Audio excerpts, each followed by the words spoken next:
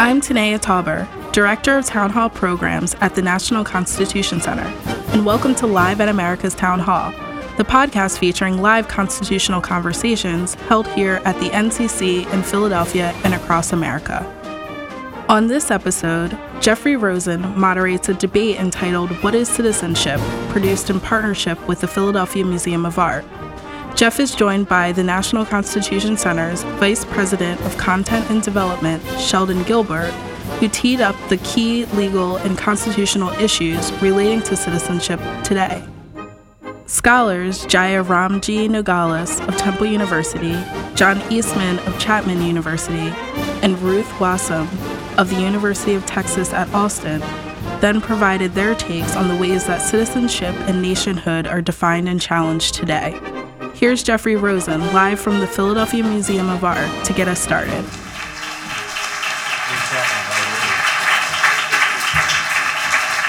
Let us jump right into the central question of the nature of citizenship and birthright citizenship. We need to begin with the text of the 14th Amendment. I see Sheldon has up on his iPhone the interactive Constitution of the National Constitution Center, which those of you who are members know is the most extraordinary nonpartisan constitutional platform in America. It's gotten 20 million hits since it launched. I want all of you who have not yet downloaded this phenomenal resource to download it after the show, because we're talking right now. And you will find this, among the top legal scholars in America, both liberal and conservative, debating every clause of the Constitution, describing areas of agreement and disagreement. See how I do, Sheldon? When I taught at GW Law, Sheldon was one of my greatest students ever, so I'm going to ask him to see how I'm doing on this test. Let me try to recite the first sentence of the 14th Amendment, and we'll see how we do. All persons born or naturalized in the United States and subject to the jurisdiction thereof are citizens of the United States and of the state wherein they reside. How's that? You got it. All right, yes, okay. So, I'm finally going to give him a test. That's absolutely. It's good to be on the other side.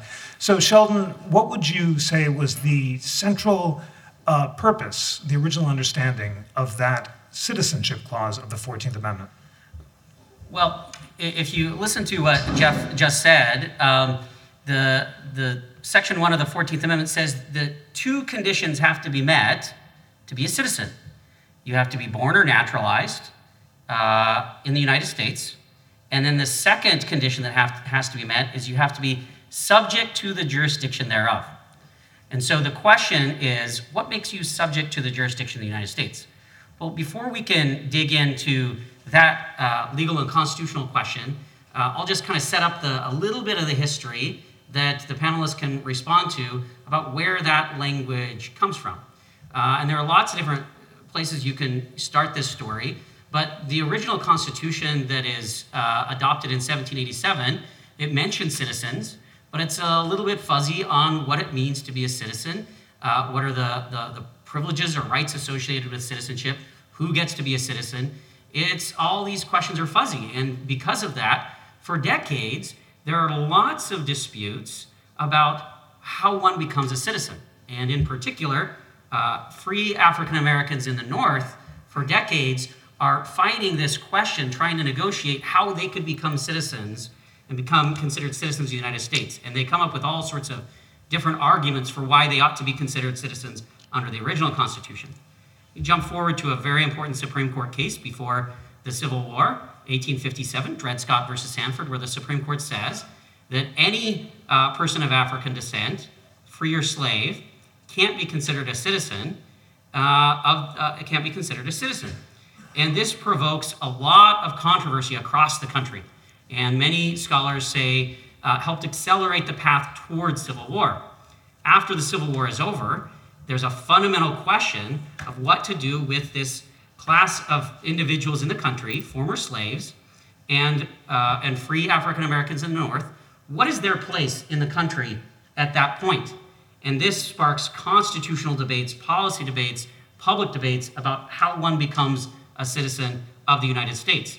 The result, at least in part to that very large conversation and debate, is the 14th Amendment, which was adopted 150 years ago this year. And we'll leave it to the panelists to discuss the key arguments on each side.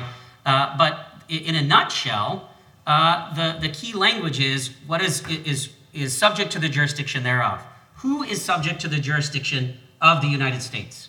On one hand, there are those who argue, and we'll talk about this in more detail, that if someone has entered the country unlawfully, are they really subject to the jurisdiction of the United States? Or do they still owe a loyalty, a fealty to the nation which they're coming from? Are they subject to the jurisdiction of the United States in the sense that they owe loyalty to the United States if they haven't gone through a process to accept and affirmatively adopt that loyalty and shift their allegiances?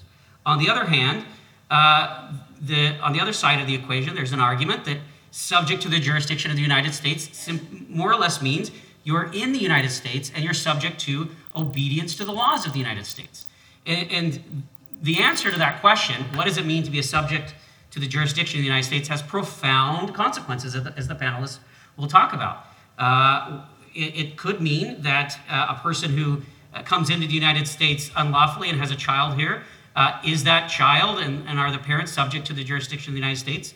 That question is going to help decide whether that child is eligible for a constitutional right to birthright citizenship, which is different from the statutory question of how Congress might grant citizenship. This profound question is found in those very few words, subject to the jurisdiction thereof.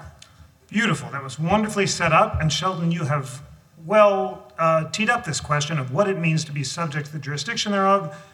Some argue, and it should be said that Professor Eastman is the nation's most prominent advocate at the moment of the argument that if your allegiance is to a foreign sovereign and you are the child of someone who is illegally in the United States, then you are not subject to the jurisdiction of the United States. And others argue, as you say, that if you're from abroad and simply have to obey the United States, you are subject to that jurisdiction. So now it's really important to hear the views of our panelists. Professor Wasem, what do you think it means to be subject to the jurisdiction of the United States, and do you believe that the children of people in the United States illegally who are born here are birthright citizens or not?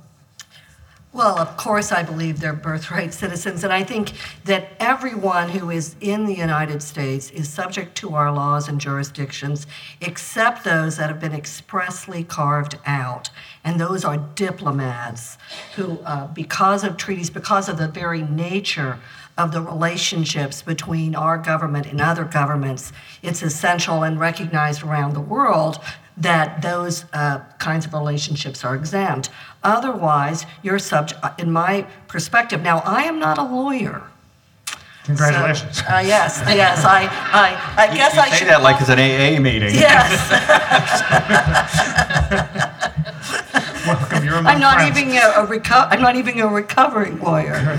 I also want to point out, because I worked many years for Congress, that while the Constitution didn't talk about how you became a citizen, there were certainly a lot of laws that were passed along the way. One of the earliest laws was the Naturalization Act of 1790. There was another one in 1795 and so on, where they spelled out how long you needed to be here, what the rules were, and very often judges would be interpreting these laws in a way that generally was inclusive and recognized that anyone born here was a U.S. citizen, again, unless they were expressly carved out as a diplomat.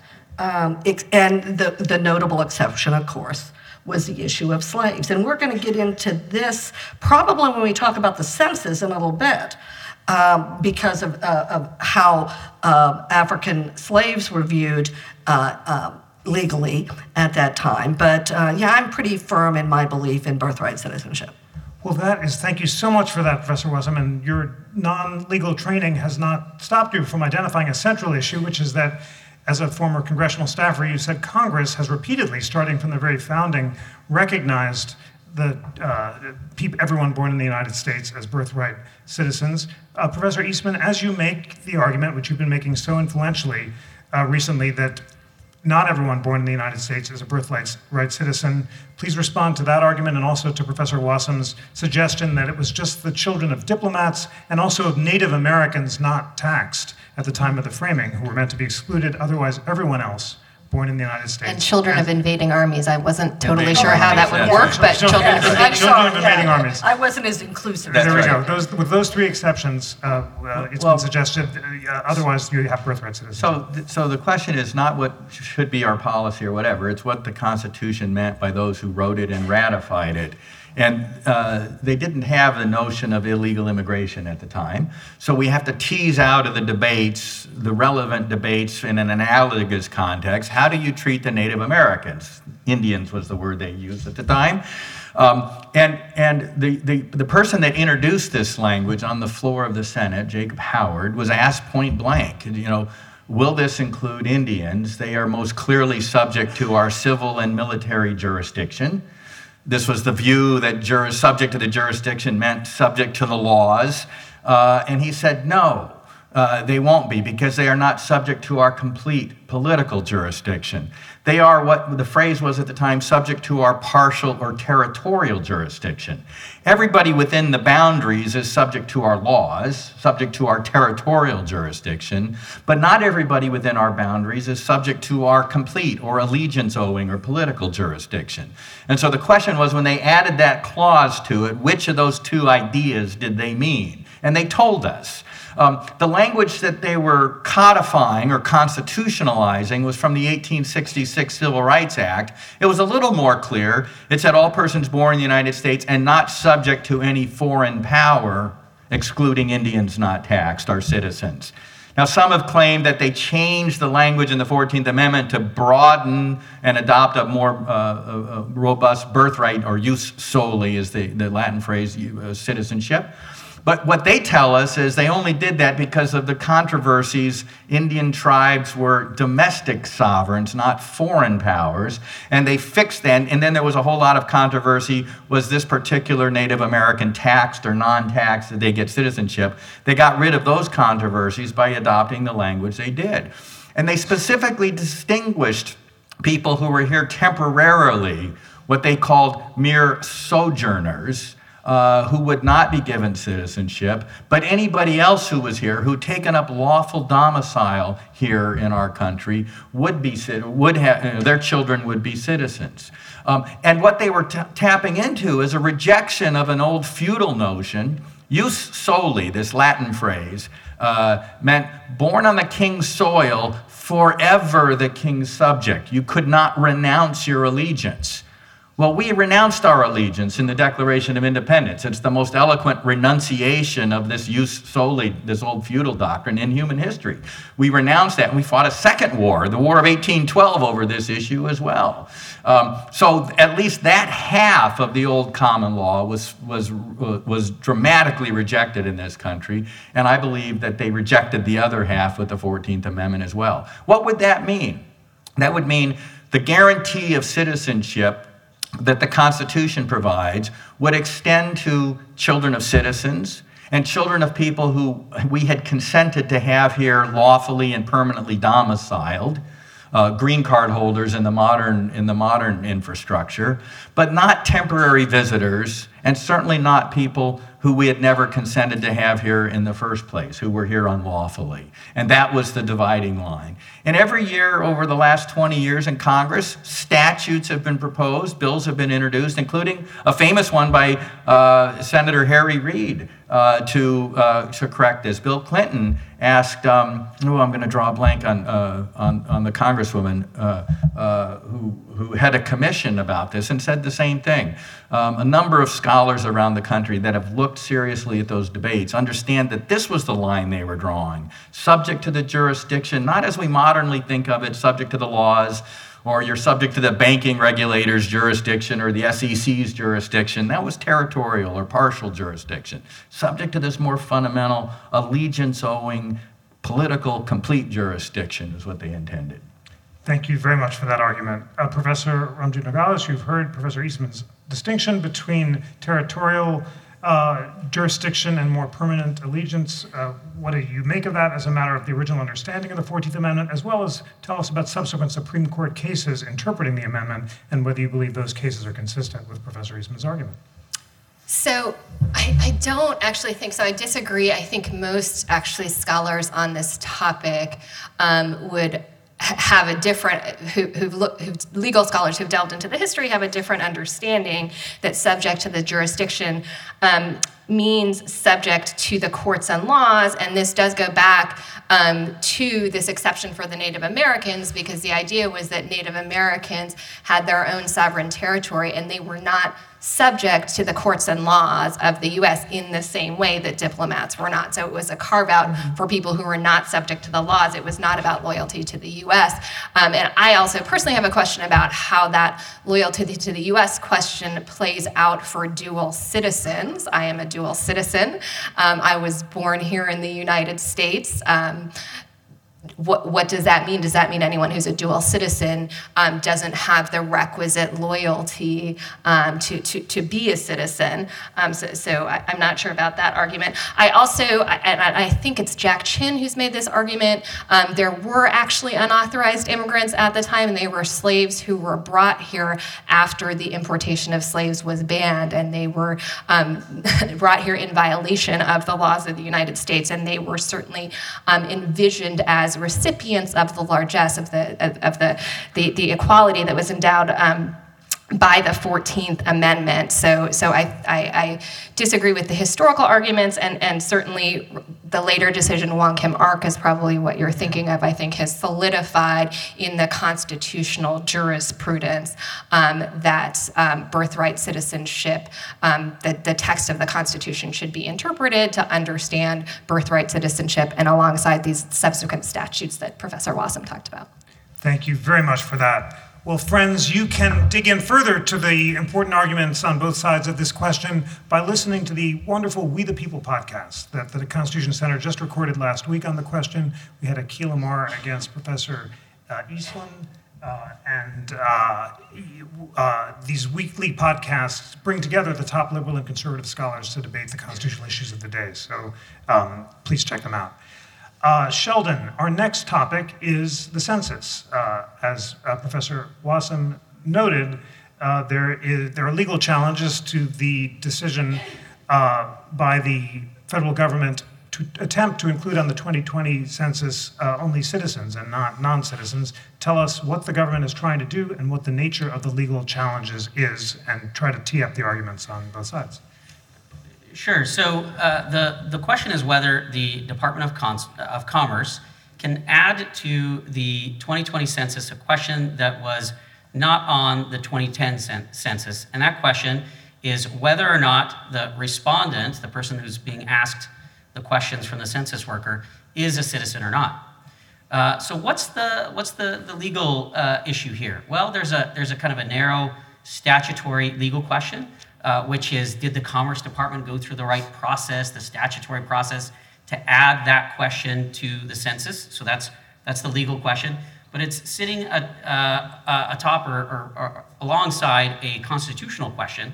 The challengers have argued that it was unconstitutional for the Commerce Department to add that question because the purpose of the question, they allege, is to deter those who are here undocumented or unlawfully, to deter those individuals from answering the census questions, and as a consequence would not be counted in the census and could have an effect on the allocation of all sorts of different benefits that are associated with how many people are in your state. So the question is whether or not the Commerce Department arbitrarily discriminated against people who are not here, who are undocumented, who are here unlawfully, or is trying to deter them from answering the census question so that they won't be counted. The way this question has kind of come into the news recently is that the Secretary of the Department of Commerce, Wilbur Ross, has been asked as part of the litigation to be deposed. Right, the challengers want to sit down and they want to ask him, why, Wilbur Ross, do you want this question on the census? And the challengers argue that how that question is answered, what his motive was in adding that question to the census, could help decide whether or not it was constitutional for that question to be added to the census or not. Thank you very much indeed for that. Professor Wasem, it sounds like there are some pretty complicated constitutional questions involving the motive of the secretary and whether he can be deposed. Because you're not burdened with a legal training, you don't have to dig into I can say whatever I want. You don't have to dig into the wonkish details of that, but you do have great experience in Congress. Is it unusual for the Commerce Department to be asking the citizenship question? Give us a sense of the history of it and the last time the question about citizenship was asked on a U.S. Census was in 1950. It has been asked on and off over the early centuries. It is not generally seen as a germane question for the census. And so when you talk about this as a constitutional issue, the difference between why they might be suing and what the legal hook may be in court. For example, the original reason that Commerce gave was it was to implement better the Voting Rights Act, and that was one of the so-called reasons. But the broader issue, when you think about the citizenship question, I would challenge your view that it's aimed at unauthorized aliens to ask citizenship, because it's really it has a much broader chilling effect on all people who are not maybe legal permanent residents. They may be part of mixed status families. That is, someone who might be married to an unauthorized alien, but they themselves are a citizen. Whenever the government comes and asks you these kinds of questions, will that suppress people's participation in the census? The real effect of suppressing participation in the census is how that will then affect the distribution of political power. I don't think, and again, I defer to my legal betters on the constitutional basis of this, but I don't think apportionment of congressional seats requires that the residents be citizens to do apportionment. So there's no reason in my mind to ask about citizenship. Now, as a scholar of immigration, I'm always interested, did you naturalize, all of that, but I don't have to worry about the census because there are lots of other surveys that are sample surveys, not a decennial census of the whole population, where you can get that information. And that has actually been the data that the Department of Justice has historically used in implementing the Voting Rights Act in the past. So, for me, the issue is, why do we need to ask? And if not, to have a chilling effect on participation. Thank you very much for that. So, Professor Eastman, you are not spared the obligation to wonk out on the legal arguments. Professor Wasem has told us the citizenship question was last asked in 1950, and it sounds from Sheldon's description that challengers are claiming that to ask about citizenship with the illicit motive of suppressing votes or chilling participation might violate, is it the Equal Protection Clause? Tell us what the nature of the challenge is and what you think about that argument. I mean, I don't know the nature of the motives, but I always like to go back to first principles here. And the reason we have a census is to apportion representation. Citizens are represented, not people who are here visiting temporarily. The language of the Constitution originally talks about all persons, excluding Indians not taxed, and then 3/5 of other, the infamous 3/5 clause, to try and mitigate the effects of slavery by not giving Southern plantation owners more votes based on their slave population.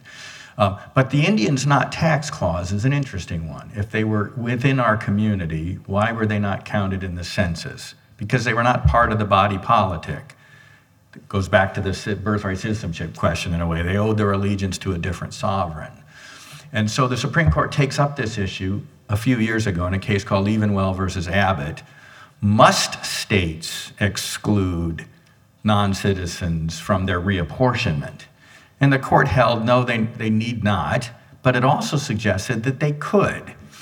Now, that's a very interesting new development, but I think it goes to the heart of what representative government is and who are represented and who are not represented in the body politic.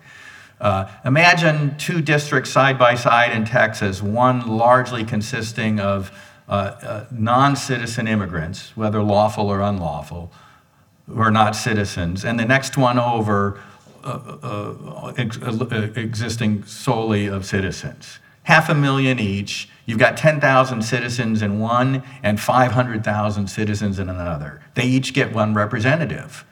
The 500,000 citizens are going to say, why do we only get one representative? And those 10,000 citizens in the next door district get one representative as well. They're diluting our vote. They're diluting the vote of citizens. So what's really at stake here in this fight is the question of, are we still going to recognize a distinction between citizens and non-citizens in the very nature of representative government? That's really what the fight is. And yes, the last time it was asked on the decennial census was 1950, but it has been asked ever since then until 2010 in the mid-cycle American Community Survey, because this thing was important, this understanding of representative government and who. Now, that doesn't mean violate equal protection to say we're not going to count those who are not citizens for purposes of representation. It just recognizes that the grand theory of the Declaration and its natural rights, universal rights, are applied in a particular place to a particular people that are a part of the body politic. That distinction between citizen and non-citizen is critically important to that understanding. The new fights are by those that would like to get rid of those distinctions and create a different kind of understanding of government. Thank you for that. So, Professor Ramji-Nogales, Professor Eastman just reminded us of the Abbott case, where the Supreme Court said that the states, which set the criteria for federal elections, aren't obligated to limit the franchise to citizens, but may do so if they choose. So, what is the challengers' response on the census? The claim is that you can't collect the information because to do so would deter participation. Help spell out the nature of the legal challenge and tell us if you think it's persuasive. So let me just talk a little bit about this distinction that Professor Eastman is drawing, because I think it's a little too binary between. So he spoke about citizens versus people who are just here temporarily. And of course, as Professor Wassam said, there's a lot of gray space in between, and there are a lot of different people who hold various immigration statuses, who have been here for a long period of time, who live in mixed status families, and there's a concern there that yes, even U.S. citizens who live in mixed status families may be chilled from responding, but also permanent residents and other people who've been here in the U.S. For a long time. And I think it's particularly pertinent that the 3/5 clause comes into play here, because it's a question about who we're going to treat as a full member of our society. And I agree. I think in some ways that our nation is at a point where we are evaluating and reevaluating that question. And I think that's why the census question is so important, because it goes to whether we're going to have a class of citizens who have constitutional protections, and then an underclass of maybe some citizens who have relationships with folks of different statuses and folks of different statuses who form an underclass. And in my view, that's not what America as a country has historically been about, and I think other countries like Germany have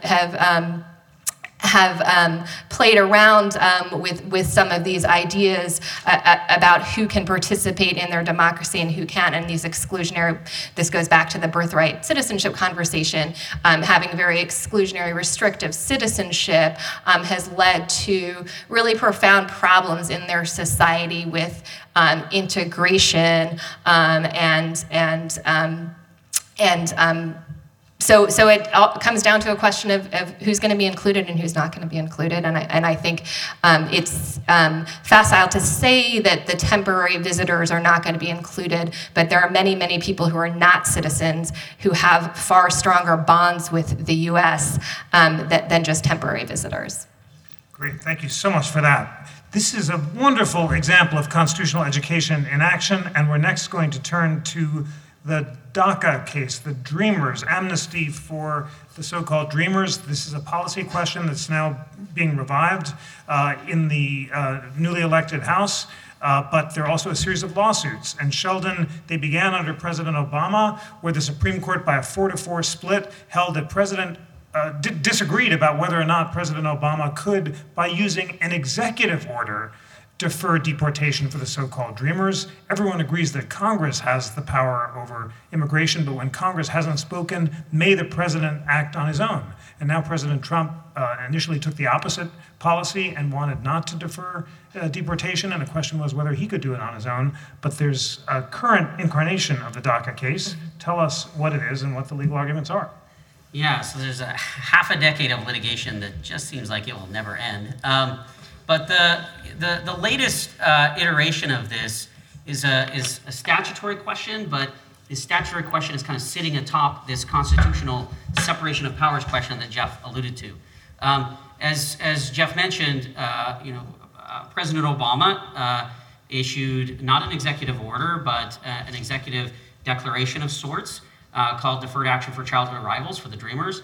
That in some people argue leapfrogged past Congress to provide a new status for the children who arrived in the United States unlawfully, for those 700,000 or so children right now, that would defer any sort of legal action to remove them from the country and instead provide a pathway, not necessarily to citizenship, but at least to work in the United States, to study in the United States, and provided other legal benefits. When President Trump came into the office, he rescinded that executive action by President Obama. So the legal question is whether or not President Trump went through enough statutory process to undo what President Obama did, right? And that's kind of a tough administrative law question that we don't want to get into tonight. But the nub of the question is whether or not President Trump had a good enough reason, a non-arbitrary or irrational reason, for rescinding that executive action. And the Trump administration has said, well, yes, we have a very good reason for unwinding or undoing this executive action that President Obama did. Our very good reason is he never had the authority to do it in the first place. Congress didn't tell President Obama that he could do it. And in the absence of authority from Congress to do this, to provide this kind of status to Dreamers, he can't usurp the legislative role and do it unilaterally, right? So even though there's this kind of narrow statutory administrative question, did Trump go through the right process to kind of unwind or take back or undo Obama's executive action? The justification for undoing it is itself, in many respects, it's both statutory and, at its core, a constitutional question about separation of powers. Thank you very much for that illuminating introduction. Professor Wasson, there's a lot of history on this question. What can you tell us about how presidents have acted unilaterally over immigration in the past? Was President Obama the first president to issue executive declarations or executive orders? And generally, how has Congress responded in asserting its own powers over immigration? And if you want to comment on the DACA case, we'd love to hear what you think. Well, certainly, I counted over 25 times in the past, before DACA in 2012, was it 12? That a executive branch, either the president or in earlier days, sometimes it was the attorney general, would defer the enforced departure of foreign nationals in the United States who would otherwise be subject to deportation. There were several cases that were as large or larger in number, the most famous of which was the Reagan administration and then the first Bush administration's decisions to not remove the family members of people who had legalized under the 1986 Immigration Act. That was something that had been heavily debated by Congress. Senator Chafee, John Chafee of Rhode Island had several amendments that would go down where they tried to get upwards of 1 million people who were in the United States without status, but someone in their family was eligible to adjust. And the decision was made not to remove them, and they had this status. There were some earlier examples I could go into, but that's the biggie. And so while it is rarely used, it's generally done in a case where there has been legislative action, where there is a sense that Congress will eventually act. Congress at least once had passed the DREAM Act, which would have, in the House, passed the DREAM Act, and the DREAM Act has come up numerous times as part of broader immigration packages. And it is typically had bipartisan support. So it met the kind of contextual factors you look at when you think about, is this a group that is meritorious of having relief from removal? Again, these were young people who would have been brought to the United States as children by their parents without status. And there were certain criteria for DACA that having gone to high school and been of good moral character, things like that. It enabled these young people to get work authorizations, to get driver's license, to continue their education, pursue other activities. And but they always knew, and that's why they think the 800,000 that signed up was probably not the full population of people who would be eligible, because it took a lot of courage for them to come out of the shadows and make themselves known to the Department of Homeland Security. It took a lot of courage for them, and it exposed their families to those vulnerabilities. So that's one of the reasons why the dreamers and the young people that we associate with DACA have captured the imagination of the American people, and why there is such widespread public support, if you look at the polling data, for allowing not just them to have deferred action, but to actually create a path so that they could have permanent residence in the United States. Thank you so much for that extremely helpful context and for those thoughts. Professor Eastman, does President Trump have the authority to rescind the Obama executive order under statutes and the Constitution, or not? Well, yeah, so one of the more interesting aspects of this is the author of the original DACA memo. It was a memo, it wasn't even an executive order, it was Janet Napolitano. And she's also the one that sued President Trump. Now, so they issued this without going through the statutorily required Administrative Procedures Act notice and comment rulemaking. Janet Napolitano just issued the guidance memo saying this is an exercise of our prosecutorial discretion. We don't have to enforce the law when we choose not to. Everybody recognized prosecutors' office don't enforce the law in every instance. They have prosecutorial discretion. The Supreme Court has raised a serious question: if I do it categorically rather than on a case-by-case basis, have I really crossed the line and suspended the law without legal authority?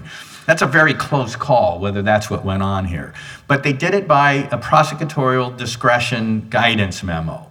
And if it truly was prosecutorial discretion guidance memo, then the next prosecutor in chief could decide to prosecute the law in a different way. And that's the way prosecutorial discretion works. But the memo was struck down, not on the DACA memo, but the DAPA memo, parallel, the legal arguments are identical, was struck down because they didn't go through this notice and comment rulemaking process. That it was a substantive change in policy that the law required to go through this process. Then Janet Napolitano sued Trump for not going through the process that she herself didn't go through to put it in place in the first place. So it's one of the more interesting aspects of this. There are two pieces of it. Prosecutorial discretion not to institute removal proceedings against people that the law requires us to remove.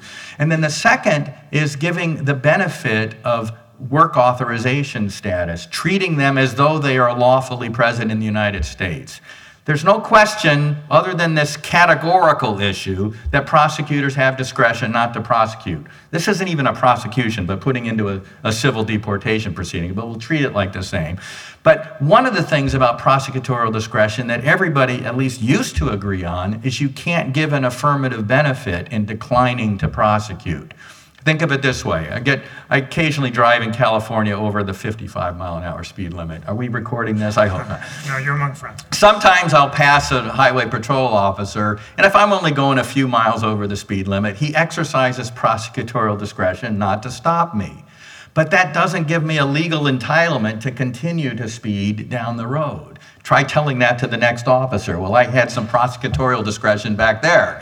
Right? Doesn't work so well. But when they went and gave that additional level of benefits, work authorization without any statutory authority, that went well beyond any notion of prosecutorial discretion, and I think violated it. And so when Trump says, for both of those reasons, I'm exercising my prosecutorial discretion as the new elected president in a different way than the last one did, and I'm revoking the benefit that there was no legal authorization to give in the first place, it's certainly well within his authority. Currently enjoined by the lower courts, but I think it's certainly well within his authority to do that. Thank you so much for that. Professor Ramji Nogales, at least 4 members of the U.S. Supreme Court believe that President Obama did have the authority to defer deportation when they upheld his original DACA order or declaration. Tell us what their arguments were and what implications that has for the constitutionality of President Trump's attempt to take the opposite position. So, the executive has a lot of authority, and Professor Wasem has given us the history to defer deportation, to engage in prosecutorial discretion. As Professor Eastman said, there are probably somewhere around 11 million undocumented migrants in the U.S. right now. So it's not a question of you were talking about not enforcing the law. It's not possible to enforce the law. That this is a situation that we're in, and just as prosecutors make decisions about what priority cases are, the executive is allowed to make reasonable decisions about what the priority cases are, and this has happened. Shobha Shiva Prasad Wadia at Penn State is the nation's leading authority in prosecutorial discretion. So if you're interested in this, you should look up her book on the topic. But the idea is that this is well within the president's authority to decide prosecutorial priorities and to enable certainly this category of people to remain here in the U.S. And once that decision was issued, what you have to understand is these people changed their lives in reliance on the situation that they're in now, and that's where some of the due process questions were created, and so the current administration cannot then arbitrarily take away that benefit that was given by the prior executive. Thank you so much for that. Ladies and gentlemen, what you're learning from this incredibly balanced and very illuminating discussion is the need to inform yourself both about the arguments on both sides, to have a historical and institutional perspective, and to listen to scholars of different perspectives as you make up your minds about these difficult legal questions. I think that rather than talking about the caravan, it might be good to get 1 or 2 of your questions.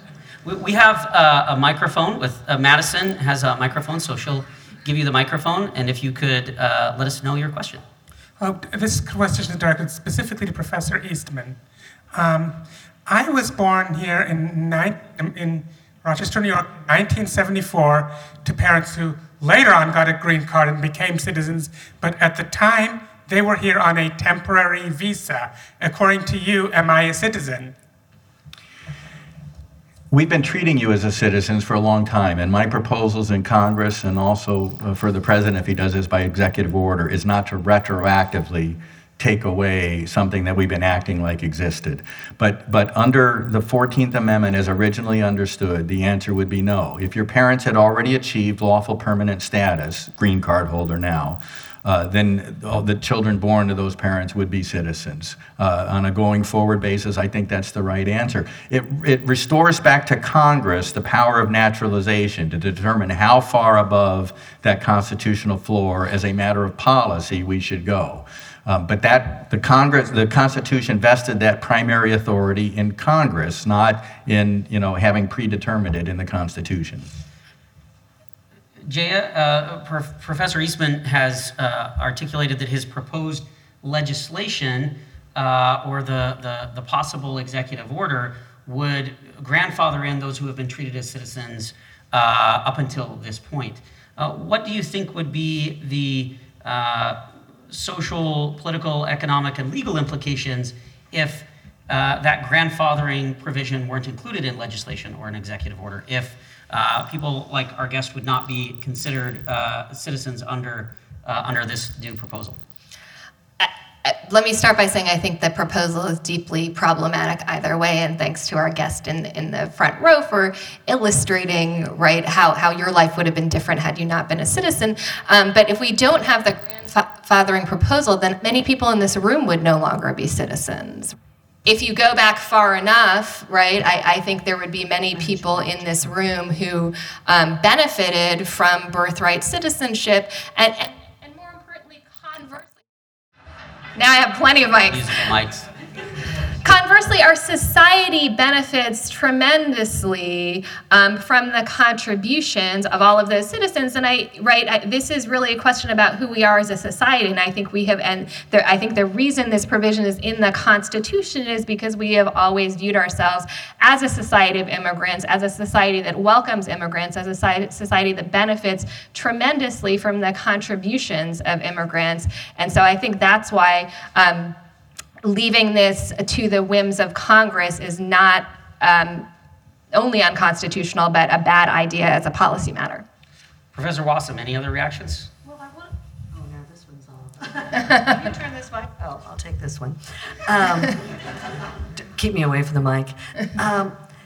The other key issue here is, and it's not so much a legal question as it is a very practical question, is what document do all of us use to prove our citizenship? And I mean all of us in the room. It's our birth certificate. That is the principal document that each of us use to establish our identity and our right to be here. Or most of us. Now, other people, you even use, when you're coming from another country, you use your birth certificate to establish your identity, and it's part of your documents. But everyone born here relies on that birth certificate. If I could not use my birth certificate to establish that I'm a U.S. citizen, what do I use? Now, when you realize that every state has its own way of recording birth records and their procedures, it's not like some countries that have birthright citizenship where you have a pretty specific documents. And by the way, there is a growing problem around the world of statelessness. And the UNHCR, that's the UN High Commission for Refugees, estimates that every 10 minutes a child is born stateless. We already have women in refugee camps giving birth who themselves were born in refugee camps. We can talk about places all around the world where statelessness is a very important issue. I, for one, don't want to have to deal with it in my country, in the United States. But the logistical problems and of who would decide what the system of registering our births and establishing our citizenship in lieu of your birth certificate automatically being recognized, to me is just a bureaucratic nightmare and about the biggest example of big government you could ever imagine. But the interesting thing is, you got to be a citizen to get a passport. And up until 1967, the passport form not only asks, were you born here, give us your certificate, but what was the status of your parents? That changed in 1967. No law, no court decision, no executive order changed it. They just kind of did it bureaucratically. So through most of our nation's history, now we didn't have the issue before, because people that came here in the early 1800s tended not to come and go. You know, you made that trip across the ocean once in your life, if you weren't Ben Franklin anyway. And so you were here and taking up a permanent domicile.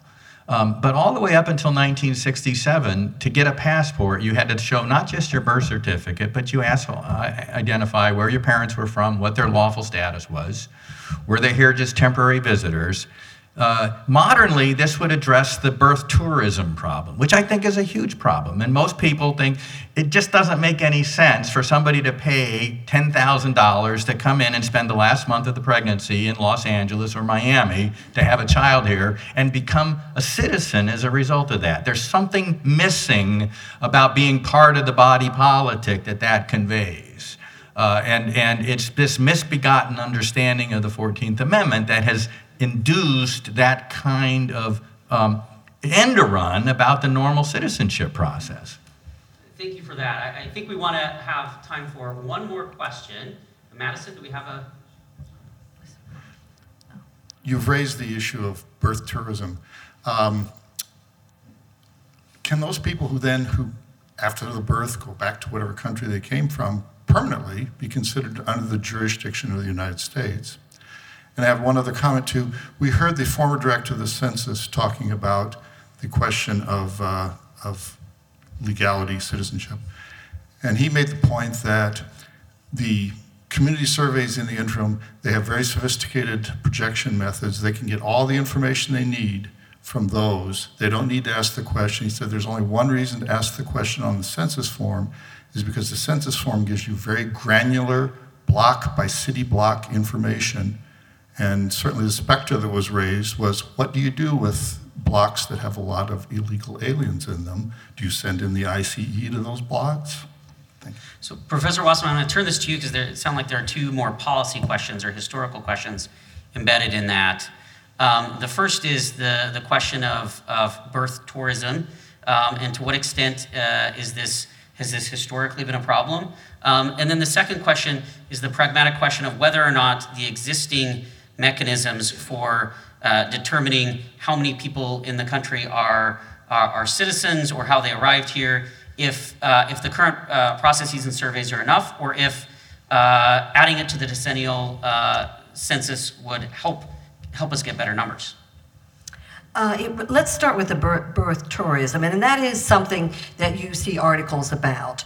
I want to point out that and this comes up because do you tell someone they can't take a trip to the United States because they're pregnant? And so on some ways, we do have ways of dealing with that in terms of issuing visas, allowing people to come in the country, other things beyond addressing something so fundamental as birthright citizenship.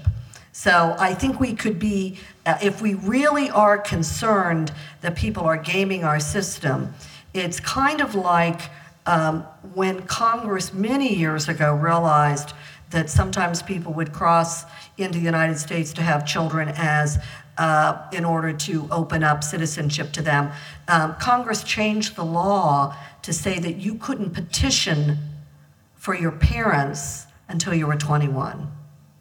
So just by having a child in the United States does not give you, easy access to being a legal resident in the United States. And so I guess I would be reluctant to use something where we might have other ways to deal with that, birth tourism or other kinds of situations of pregnant women coming to the United States. But I'm not particularly concerned about it, to be honest. The census question, the downside of suppressing turnout in the census, which is so important to how we apportion our Congress, how we allocate many, many millions and billions of federal dollars, to not be as inclusive as possible of the people who are residing here, living here. That concerns me. And and again, I do think your point about the other surveys, I would defer to the person who ran the census, is knowing that if they think that the surveys, like the American Community Survey, the Current Population Survey, there's a lot of government instruments that ask questions where, of course, it makes sense to ask, like, very specific immigration-related and citizenship questions.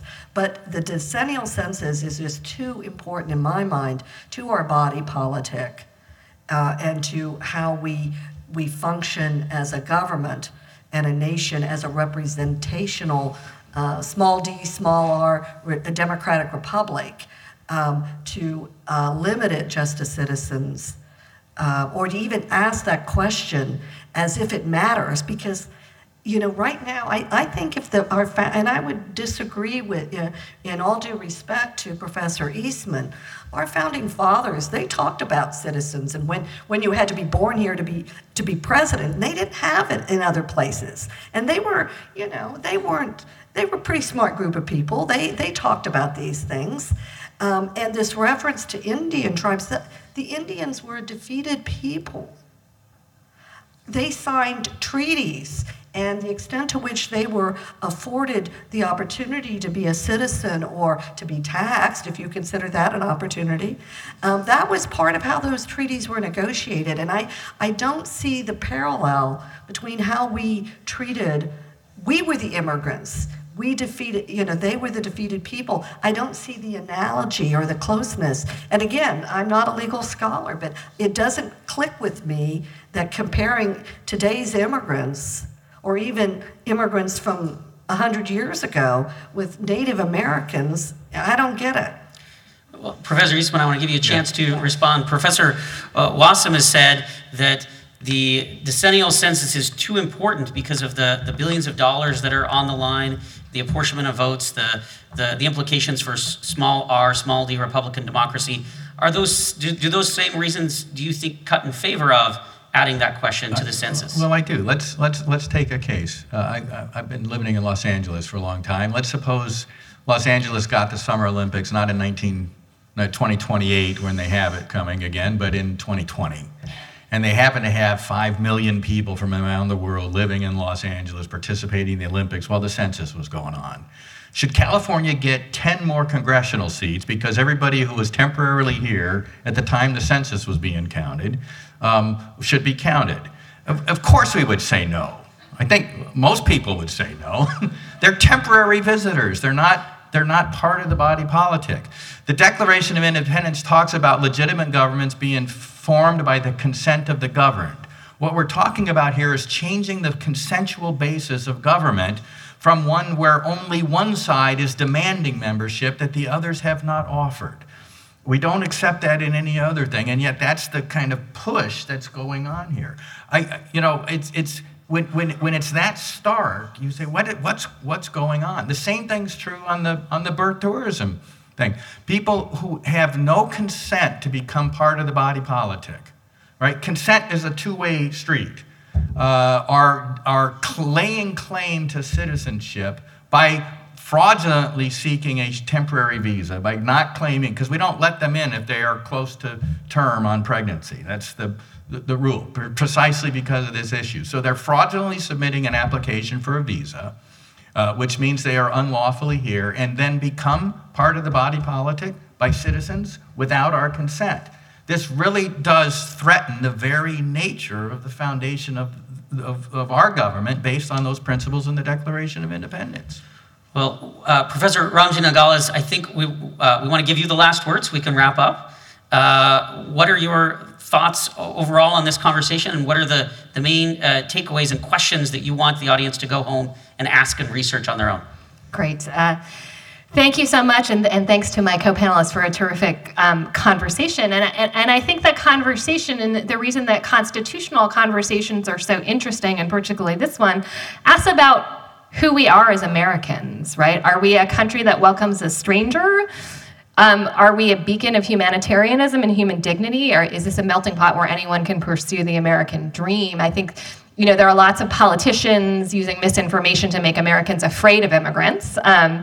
But immigrants, I think, make America strong and make America what it is. I think the vast majority of us in this room are the children, grandchildren, great-grandchildren of immigrants, many of whom were viewed as threats or undesirables when they came to the U.S. So I think these are questions about both how we should define the boundaries of our nation and also what our fundamental commitments are as a nation. And I think our fundamental commitment should be to be an open and welcoming society, and I think that's the vision of America that the Constitution reflects.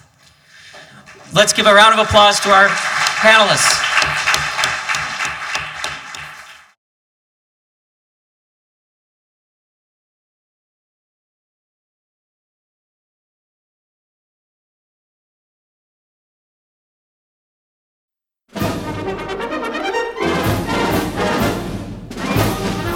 Today's show was engineered by Greg Scheckler and produced by me, Tanea Tauber, and Jackie McDermott. If you enjoyed this constitutional conversation, please rate, review, and subscribe to the show, and tell your friends about it. And check out our companion podcast, We the People, a weekly show of constitutional debate that's available wherever you get your podcasts. On behalf of the National Constitution Center, I'm Tanea Tauber.